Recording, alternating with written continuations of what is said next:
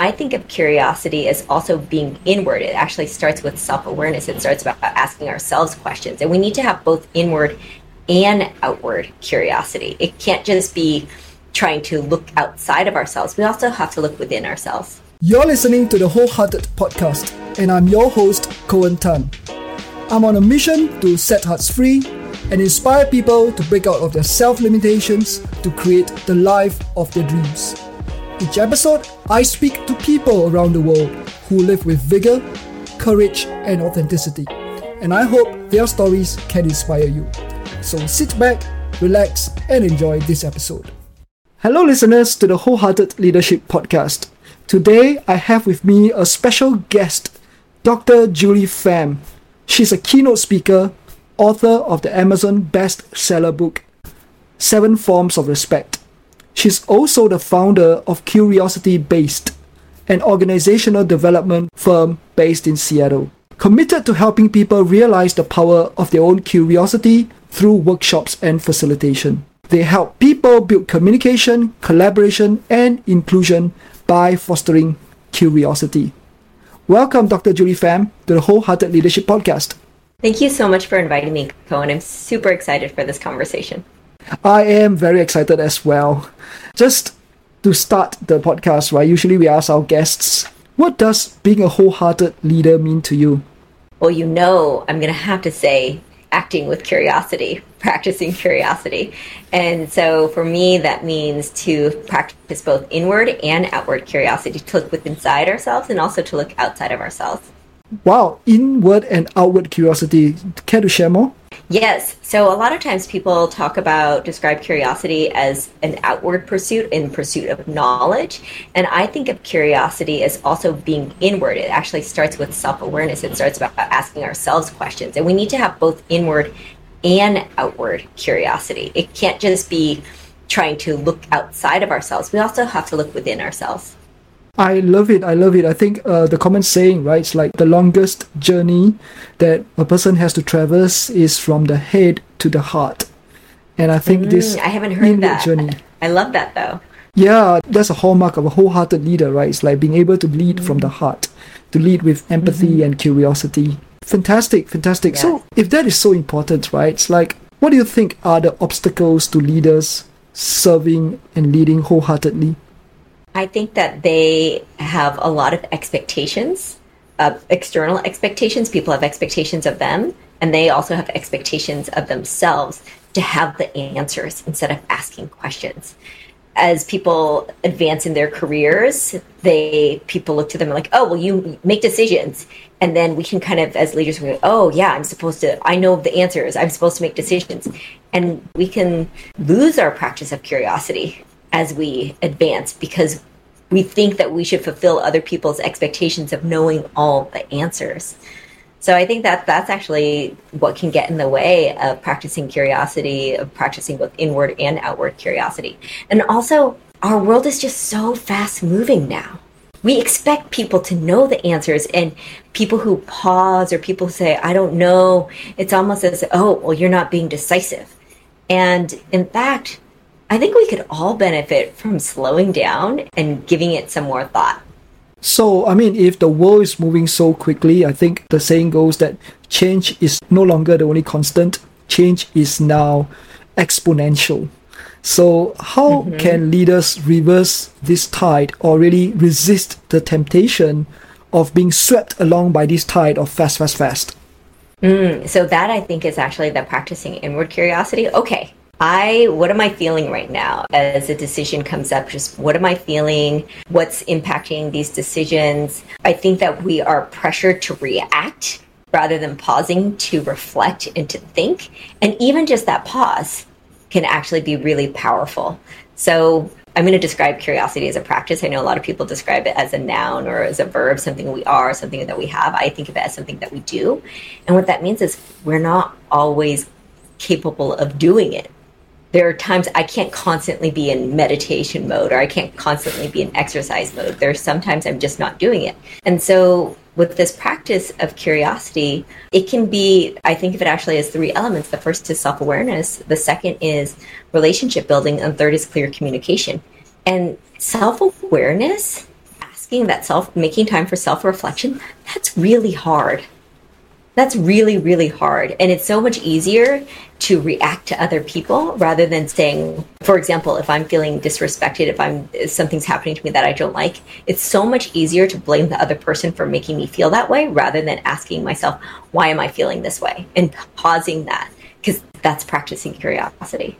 Okay, I'm just going to play a little devil's advocate here, right? It's like, sometimes when people take that inward practice of being curious about themselves, what if they don't come up with any answers? Could it be possible that they go on this inward journey and they don't come up with the answers? And so at that point, it's just, then maybe I need to share the fact that I have no answers or that I'm kind of just stuck right now with someone else. And so that second part of practicing curiosity is relationship building. And so that is learning about other people and sharing myself, maybe even sharing the fact that I'm stuck and hearing what other people have to say, because actually other people can also help us so much. I'll share with you an example. I had this a couple of months ago with a client, actually, where they asked me something in a kind of a vague way, and I jumped to an assumption. I was like, I can't believe they want me to do that. And I even wrote back, and it was just, I'm trying to think of how to respond in a way that's not performative and that is authentic. And then I was feeling so upset that I talked to a friend about it. And I was like, I just don't know what to do. And then she said, why don't you just ask them what they need? It's like, oh my gosh, ask a question. And see, the thing is, I was stuck, right? I was stuck in my own emotions. And so all I could think was, I thought I had an answer. So it wasn't that I was just, but I wasn't thinking about how I'm feeling. I was thinking about how they offended me, right? And yet that conversation, when I shared it with someone, I'm feeling so annoyed right now.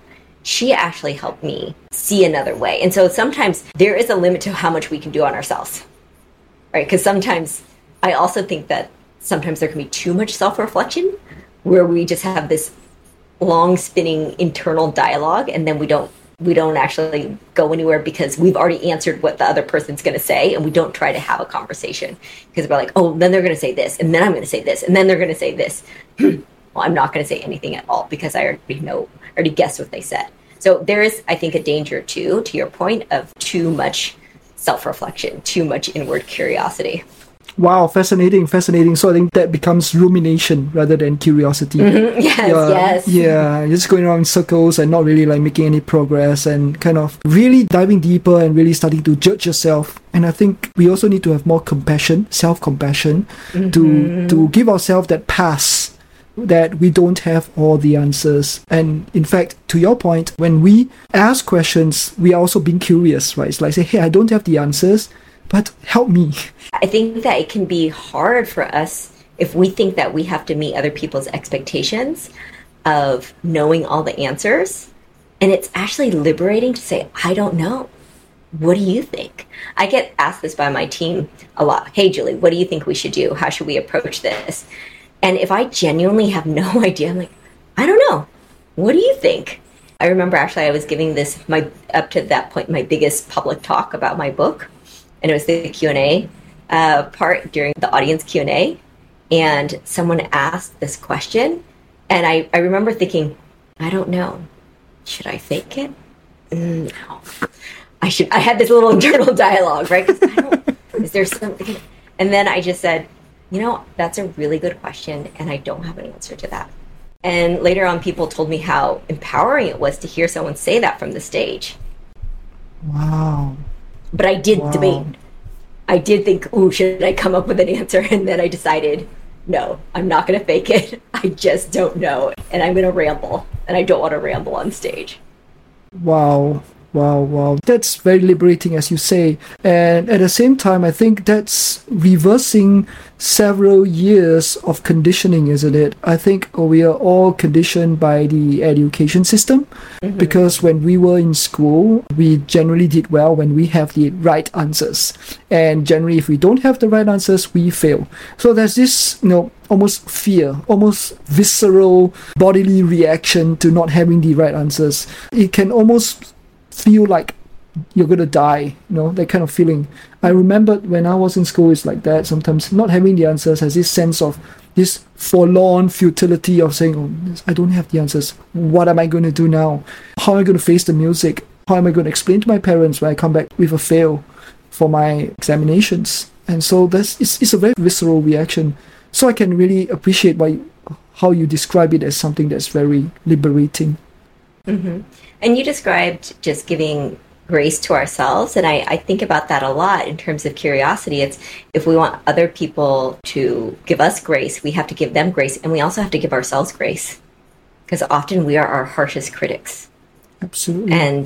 And that's where actually, I was just having a conversation with a podcaster the other day, and I was talking about practicing curiosity, and he said, I don't understand. I think I'm always curious. And I said, well, really? Because I'm not always curious. I can't. There are times where I am closed-minded. He's like, well, I'm always curious. And I was like, okay, well, that's good that you are always curious. And yet there are many people who, yes, we experience times of when we are closed-minded, when we don't want to listen to someone else. We're not perfect. And I think it's actually really liberating to see that, oh gosh, even my leader is not perfect, which means, maybe I can share when I'm not perfect too. Because otherwise we get into a lot of pretending. I love it. I find your attitude towards curiosity such a breath of fresh air, especially having also read your bio, right? It's like you have a PhD in history at Cambridge University. You also graduated magna cum laude from University of California, Berkeley. It's like, wow, you have some really, really impressive academic accreditations and acclaim. And for somebody like you to still be able to be so curious, I think that's very, very admirable and remarkable indeed. Can you share a little bit more about how, in spite of all your education, that you can still remain so curious? I actually think that when I was pursuing my degrees, I was not as curious as I am now. And that's because back then I thought of curiosity as being about pursuing new knowledge. Mm-hmm. And that was the purpose of curiosity. And now I think about it, the purpose of curiosity is actually to create human connection. Wow.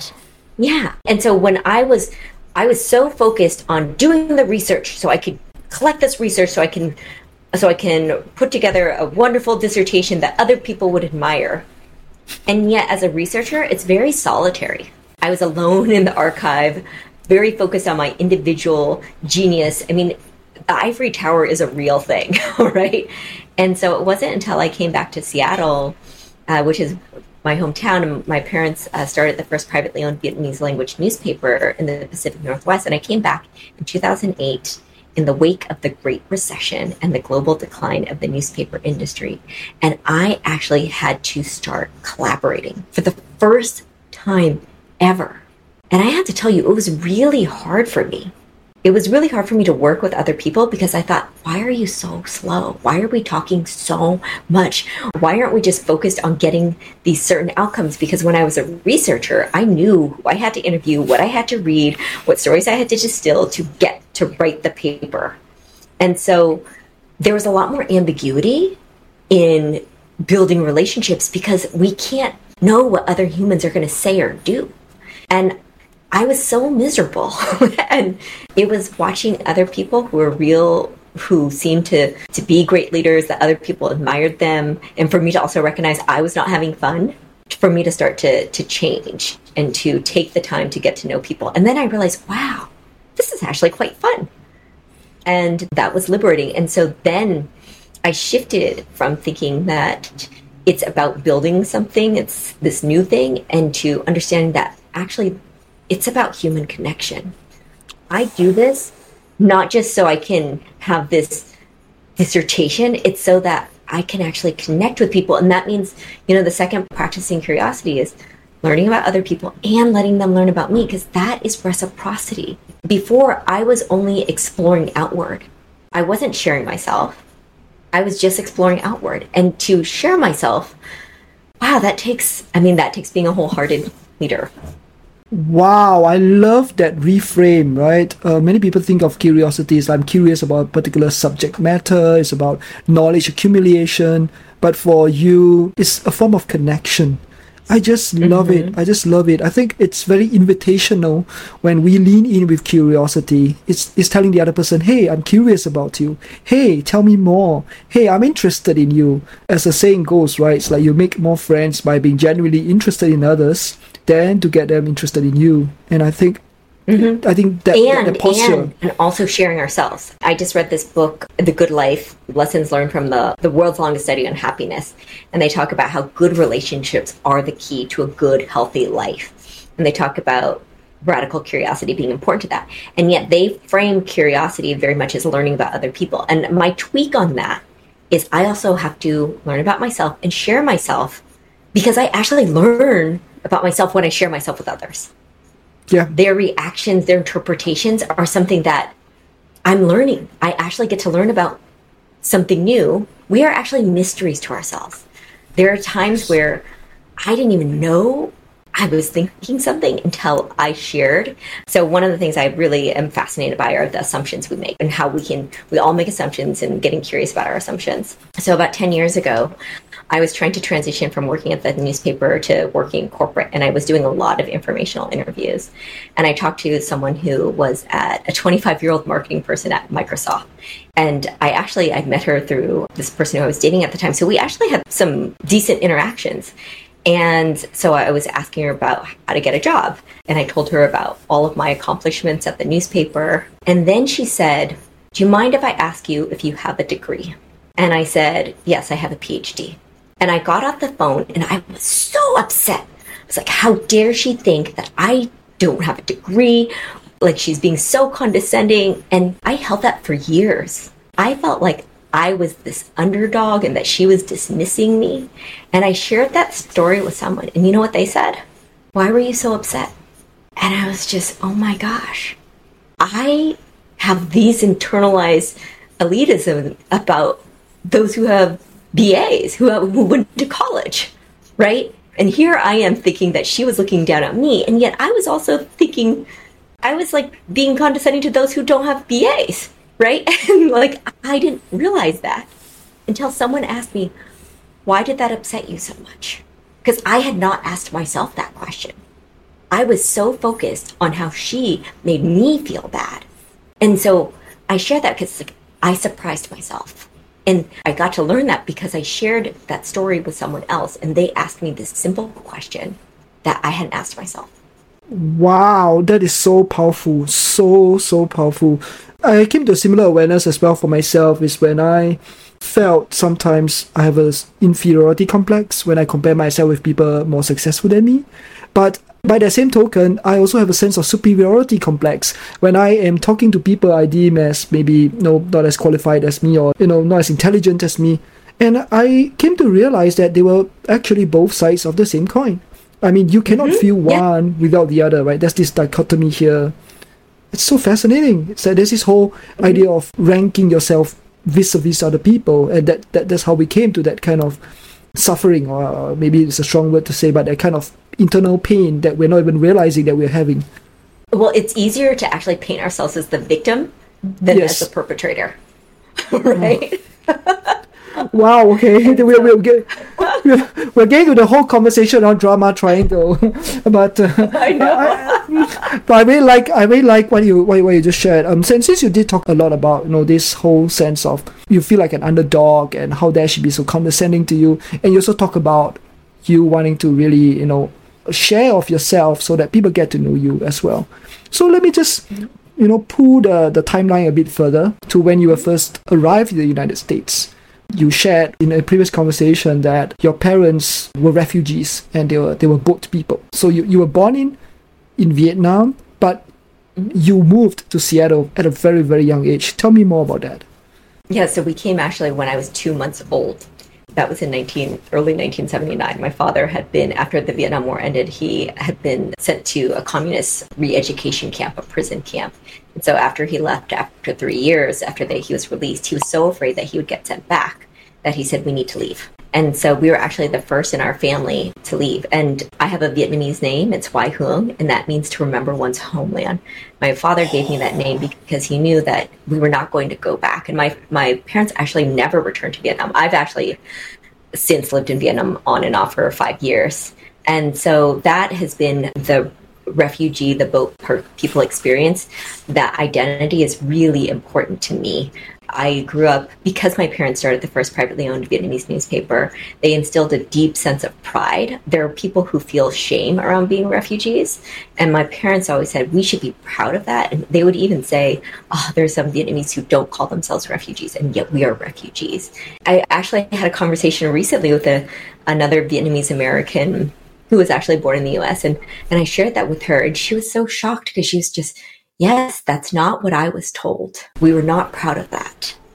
And so I definitely think that my parents instilled such a sense of pride, because to leave Vietnam that way takes a lot of courage for that quest for freedom. There's this poem called Home, written by Warsan Shire. She's a Somali British poet. And she says, no one puts their child on an open boat unless the water is safer than the land. Wow. I love And I it. think about anytime I'm feeling scared, I just think about what my parents did. Just, no, you know what? This is small stuff. Wow, wow. So I'm just curious to know, right, being a so-called refugee, right, did it also shape your sense of being an underdog? I think it, not so much as an underdog, but optimism. So optimism was really, and I think we talked about this, that there's this difference between resilience and optimism. We definitely had resilience, and there's also a sense of, hey, hope.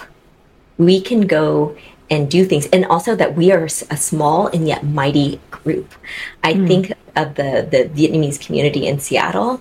We have totally, they have this phrase, punch above our weight class. Like, despite our size, we've actually been able to accomplish so much. And I think that's largely because we're a community and we help each other. And my parents taught me that too. It's just ask for help, support one another. We're not going to do this alone.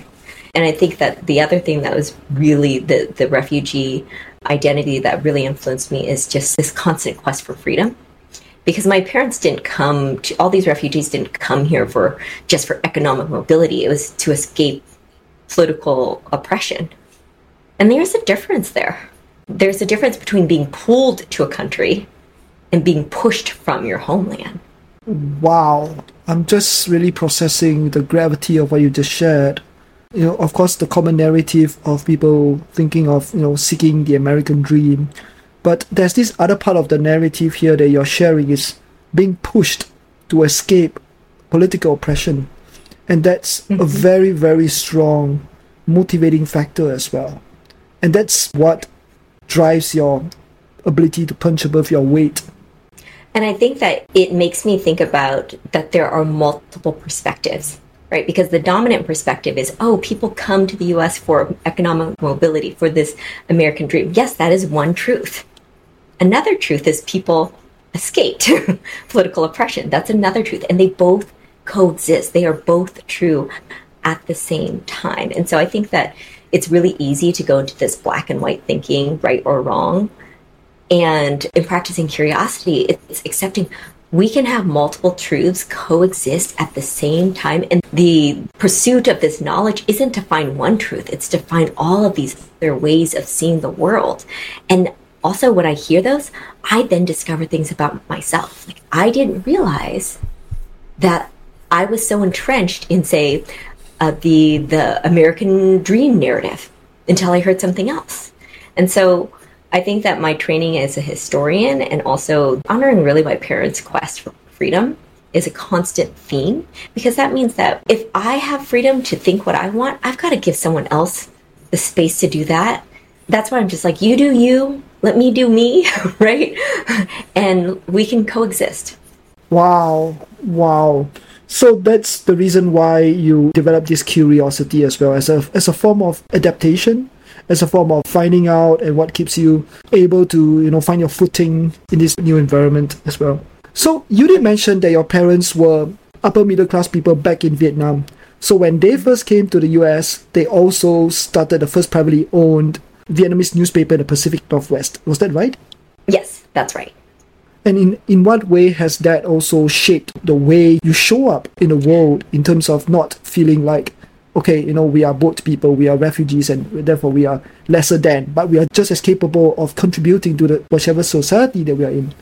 My parents thought it was really important to celebrate the good news, celebrate the accomplishments of our community. And I think if you look at mainstream news, they look at marginalized communities as, oh, look at how they're suffering. This is what they need.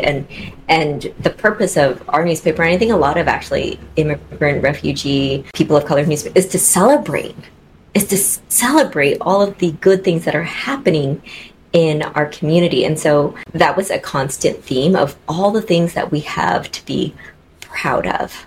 I love it. I think there's one piece that it just triggered me in me as you're sharing. As a historian yourself, I think it's so important for us to really own our origin stories. And I think this is something that I personally believe is extremely, extremely powerful in the corporate world as well. I think sometimes when we put on our corporate suits, we step into an identity of, KPI driven and all professional and everything like that. So how important is it for leaders to embrace their origin stories and, as you say, share that story? I think it's incredibly important because people want to know, who is this person in front of me? What influences their ideas and how they see the world? One of my favorite questions when I'm taking people through my book, The 7 Forms of Respect, is to ask, who and what influenced how you think about respect? And then that's just, okay, well, it's my parents, my family, my teachers, and then the place where I grew up. So, for example, in the American South, people say ma'am, sir. There's these honorifics that we wouldn't say in the Pacific Northwest. All of those things influence. In Vietnam, hierarchy is embedded in the language, right? So we're always who we are in relationship to someone else. And so those are important parts of how we think about respect, how we see the world. And because after I ask people to share that, then I say, if you are influenced by these people, think about how you are influencing people. Whoa, I am influencing people, even not by saying anything. I don't even have to say, this is respect. The very way that I'm living my life is influencing other people. Beautiful. As the saying often goes, that I read this saying before, that you give a better sermon with your action than with your words. I haven't heard that. I love that. Thank you for sharing that. Yeah, people see how you show up. So now, since you brought up your book, 7 Forms of Respect, I have a lot of respect or admiration, for want of a better word, for the book, because when I read the book, I was like, wow, this has got that potential to be like, the 5 languages of love. Because I've never really thought about that before, right? It's like people think of love as love before that book came out. Just the same as the way I think of respect as, of course, everybody wants respect, but you actually broke it down into 7 forms of respect, and I really, really love it. I think this is a great book that all leaders should read. I mean, everyone should read. I personally think it's not a hyperbole to say that. So how did you come about writing about this topic? Because as per our conversation, a lot of what you have done earlier is around curiosity. So what is the trigger for you to dive into this topic? So I think the first one was the community building work that I did. When I came back to Seattle, I did a lot of community organizing and just bringing together people from very different backgrounds. We just had different expectations of how we wanted to be treated, and the friction would come up. I still remember an engineer and a labor union organizer, and the engineer would ask all these deep probing questions. And the labor organizer was just, why are you asking me all these questions? I got this. Don't you trust me? And they just had different expectations. And so that was the first part. And then I started to do formal research, and I started to ask people, how do you want to be treated? And they kept bringing up the word respect. I want to be treated with respect. And so then once I started asking, well, what does respect mean to you? And then they had all of these different things. Sometimes they were actually, 2 people would say the opposite thing. Like, I don't want people to give me unsolicited feedback. And then another person, like, respect means giving unsolicited feedback, right? and which shows that how we can, 2 people, we can agree on what respect feels like. We disagree about what it looks like. And then, as I reflected, though, I realized that so much of my lived experience also influenced it. And I went back and just, the fact that I grew up bicultural, Vietnamese in the US, the fact that I lived in the UK, Germany, France, and Vietnam as an adult, and how we had different expectations in all of those places. So I realized that it was my lived experience, my community building, and formal research that influenced this framework, the creation of this framework. I love it. I love the framework. So maybe you can just very quickly go through the 7 forms of respect with us. Yes. So I had this bookmark right here. And there's this acronym PICCA, PPICCAA, and it stands for procedure, punctuality, information, candor, consideration, acknowledgement, and attention. So those are the 7 forms. And it's really important for people to understand it's not about getting all 7. Do not try to get all 7 forms. You are not more respectful the more forms you prioritize. You're probably more tired, right? And it's actually about trying to get really clear on what are the ones that I prioritize and why. What is it in my life? What is it in my experiences that have made me prioritize what I prioritize? I'll just give you an example. Punctuality is really important to me because growing up, my mom was always late picking me up from school. And she was working really late, and yet the school staff had to wait with me because they couldn't let a 5-year-old just sit there by herself. And so I felt really bad for the school staff, and I felt a lot of anxiety. And so I said, when I grow up, I'm not going to do that. And I have to tell you, I still feel anxiety around that. And yet someone else could have that exact same experience and have a different reaction. Oh, what's the problem? My mom was late. Not a big deal. And yet when I share that story with people, now they understand why I have anxiety. It's not that I'm being rigid. It's because I have anxiety because of these early experiences. And that kind of requires us to go in and explain why it matters, not just because it's important. Because right now, what people do is, why is punctuality important? Because it is. Because it's respectful. Well, why? Because it's respectful. Because it's disrespectful to be late, right? But they don't actually share personal stories. And maybe that's because we haven't asked ourselves. And until we start to ask ourselves, and this is the interesting thing, and when we share with other people, yeah, that bothers me. Oh, well, why does that bother you? And that back and forth can help people discover why it bothers them, because maybe they never thought about it before. Yeah, this is very linked to what you said earlier on, right? It's the internal curiosity piece, right? Asking ourselves that question, like, why is that so important to me? Why am I so hung up over that? And being able to express and then share it with people so that there isn't any tension around that. And sometimes I'm a big believer that, when it comes to employee onboarding, when it comes to, integrating new team members together, I think it's really good to really have all this established right up front. And people is going to go like, oh, why is she telling me all this? Why is he telling me all this? He's so rigid. But I think it's better to be rigid up front than to have conflicts later, right? It's because usually what happens is at the start, it's all about, nicey, kissy, everyone's just nice to each other. But then when conflicts happen later and people are standing on 2 different sides of the values, and that's how conflicts escalate. Because both are standing firm on their own grounds, their own perspective, and they're not willing to change it, and they don't know why. So I think this whole open sharing and this framework of these 7 forms of respect is definitely very, very helpful. I personally can see myself doing this work with my own clients as well. I think that's so important. It gives us a vernacular, a taxonomy, right, to explain why people may disagree around, simple things like you haven't been copying me on the emails, right? Because for some people, information is a form of respect. But for other people, copying me on emails that I have absolutely no relevance to, or it's not something that I have to act upon, it's just a good to know. It's a form of disrespect. It's like, why are you copying me on hundreds and thousands of emails? But some people, it's like, keeping me in the loop is definitely a form of respect. So I think that really gives us the lenses and the language to really get to know each other and come to understanding and collaboration. As you face the challenges of living up to your own and others' expectations, you may sometimes feel lost and lonely. However, know that you're not alone. We are here to support you in leaning courageously into your heart's promptings. If you'd like more tips, resources, and to learn more about how you can live more wholeheartedly, or to book me as a speaker, trainer, or coach, please go to coentan.com. That's COENTAN.com.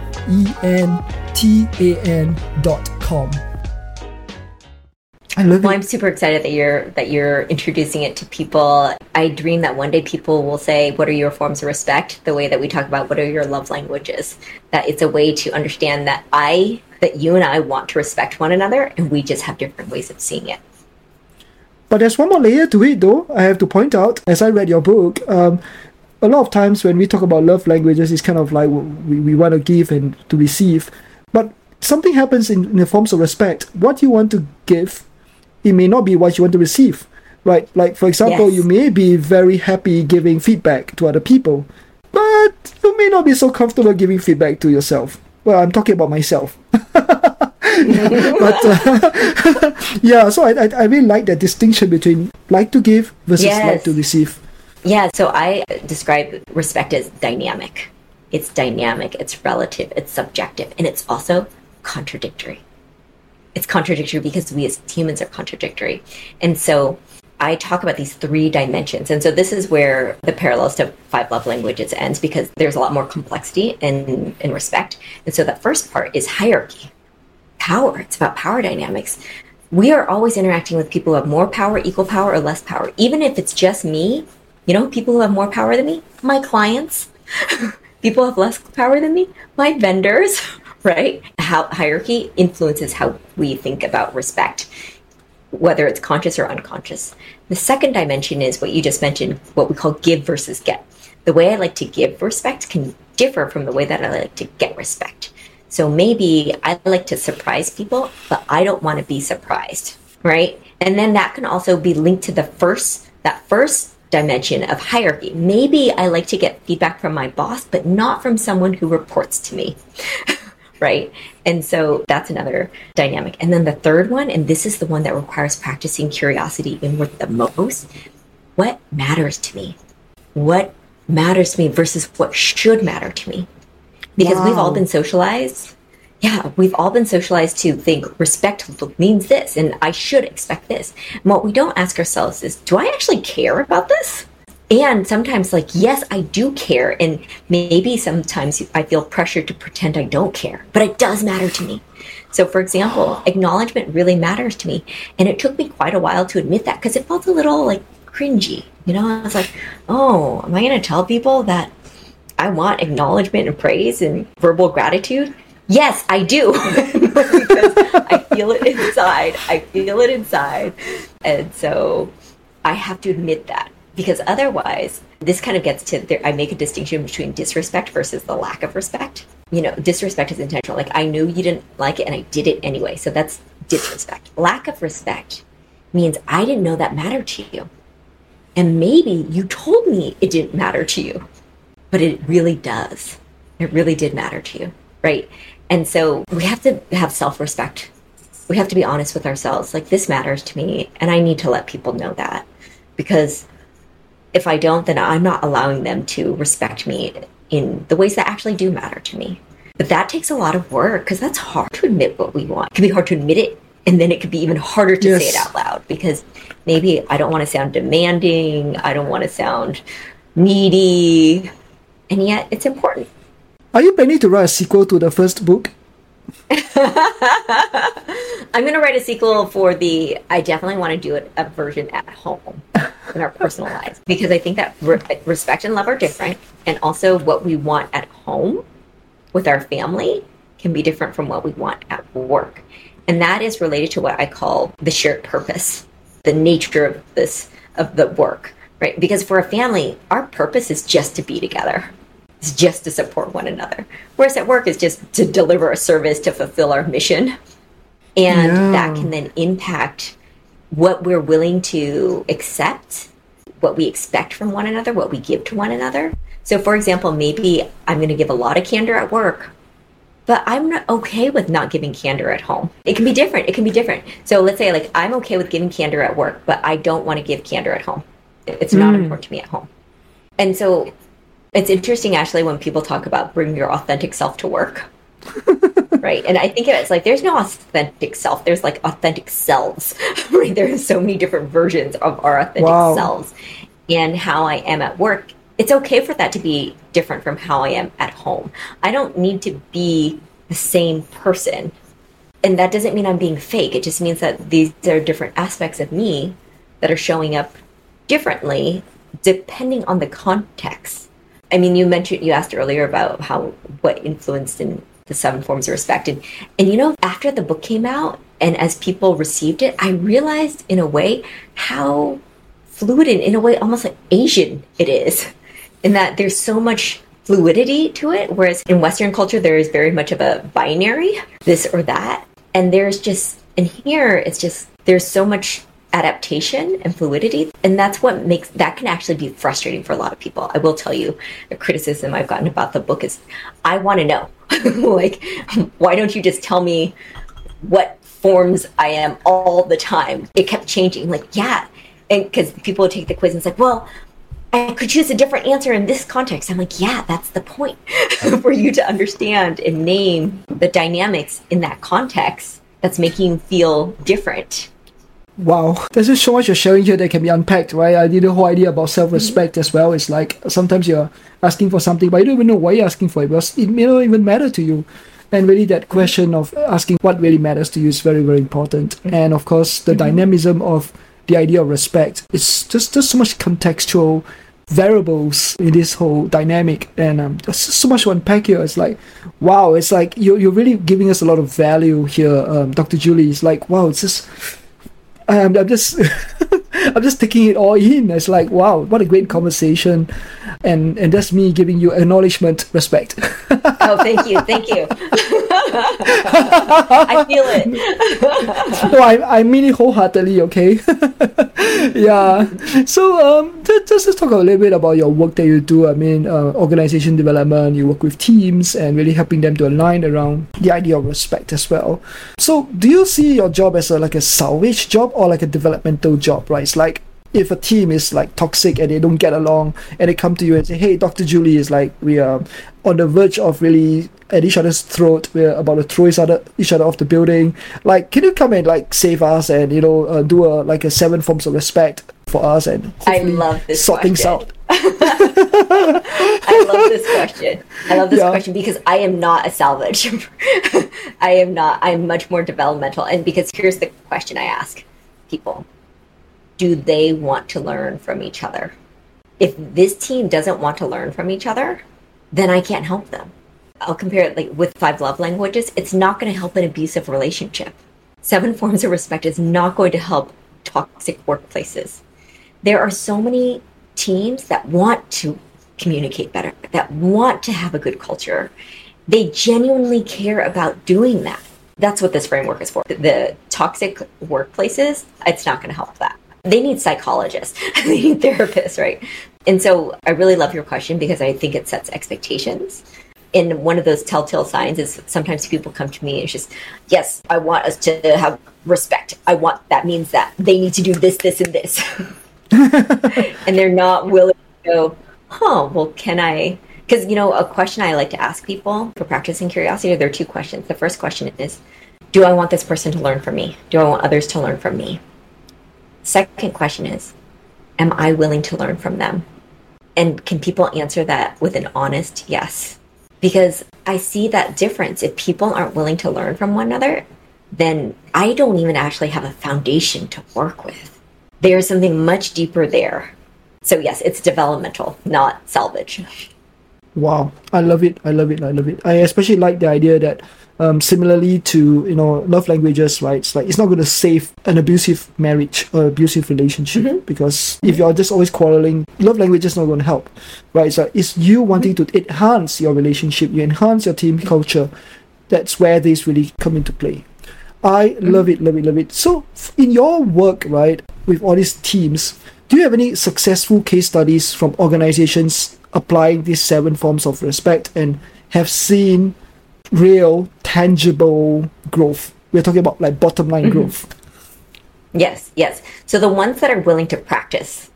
And what I mean by that is I can't just come in and save them from a 2-hour or 4-hour session, right? They actually then have to be able to revisit the conversations. So I remember with one team, they were a leadership team and they were really kind of struggling to get to know one another because half of them were new.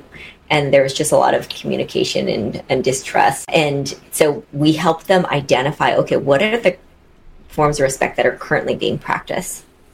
And what are the forms of respect that you think, then we had a conversation about the nature of the work. And then we talked about what are the forms of respect you think you need to practice to uphold your shared work. And then we had debates about that. Is that really the one? Do we really need to have that? What are the top 3? Why does it matter? And if we don't have it, then does it actually hurt us? Is this a nice to have versus a must have?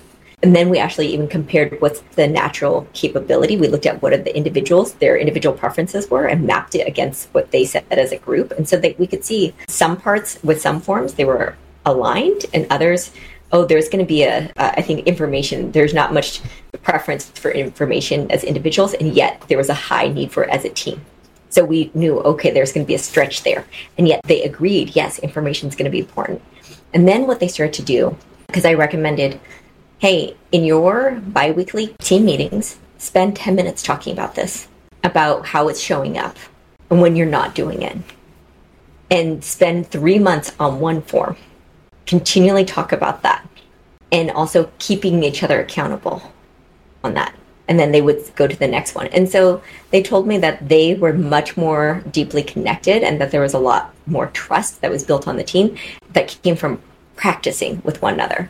So that's just an example. And I think the key here is practice. Fantastic. Brilliant. So usually we end with a quick fire round of questions. So are you ready for a quick fire round of questions? I don't know if I'm ready, but here we go. Okay, I'm sure you're ready. I don't know if people are ever ready. Yeah, so we can only... You can always be as ready as possible. Yeah. All right, the first question is this. You just answer with a sentence or two, right? That's what the name Quickfire means. The first question. What's the most powerful question you've ever been asked before? What's it like to be you? Wow. Love it. Second question. Who is a mentor or supporter who has made the biggest difference in your life? My father, he passed away a few years ago, and I constantly think about him and just how he was so generous and kind and yet courageous in this quiet way. And I heard somewhere that fathers really instilled a sense of confidence in their children, and he just really believed in me and believed that anything was possible. And so constantly he was kind of my secret cheerleader in the back, constantly just cheering me on, which is another reason why acknowledgement's important to me. Wow. What is one of the most courageous things you have ever done that has made a difference in your life? I was getting pushed out of a job, and I went to some mentors who I hadn't talked to before. They were actually new mentors, and they gave me advice, and I actually confronted my manager about it, and I found out how much time I would have left in the job, which meant I knew, and I could go into that office knowing, okay, worst case scenario, I'm here for another 2.5 months. And I felt a lot of courage in saying, I know that I could be let go, and I want to know how much time I have, rather than waiting for them to make that decision. Wow, that's radical curiosity there. Thank you. And I just want to end with this beautiful analogy and metaphor that you always use. I heard you use on several other podcasts. The metaphor of the rubber band. Would you like to talk more about that? Yes. So I have a rubber band right here. And what that means is it's in contrast to the golden rule. It's not about treating people the way that you want to be treated because maybe they don't want to be treated that way. The rubber band rule is we're able to flex. The respect is actually pretty stretchy. If I know that you like something, even if I don't like it, I'll stretch for you. Sometimes what happens is we're in situations, in workplaces, where we constantly find ourselves stretching to accommodate and make other people happy. And what happens is we snap and break like a rubber band. And so with the rubber band rule, it's about knowing what are my internal breaking points, what is going to make me snap. And I have to know that for myself, that practicing curiosity on myself. Because some people are big and stretchy and like whatever goes with the flow, and other people are very tight, small rubber bands. And the rubber band rule is I have to know that for myself. I can't expect other people to know that. I have to know what's going to make me snap before I snap. So...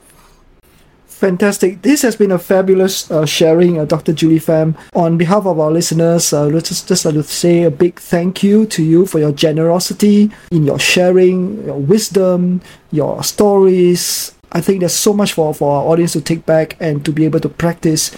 And the keyword I wrote down here is practice. Practice curiosity. The 7 forms of respect is a form of practice. Leadership is a form of practice. Self-leadership. People leadership. It's all a practice. And that's the word I actually wrote down here.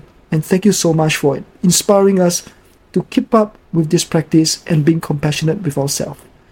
Where can our listeners find out more about you on socials, on the internet?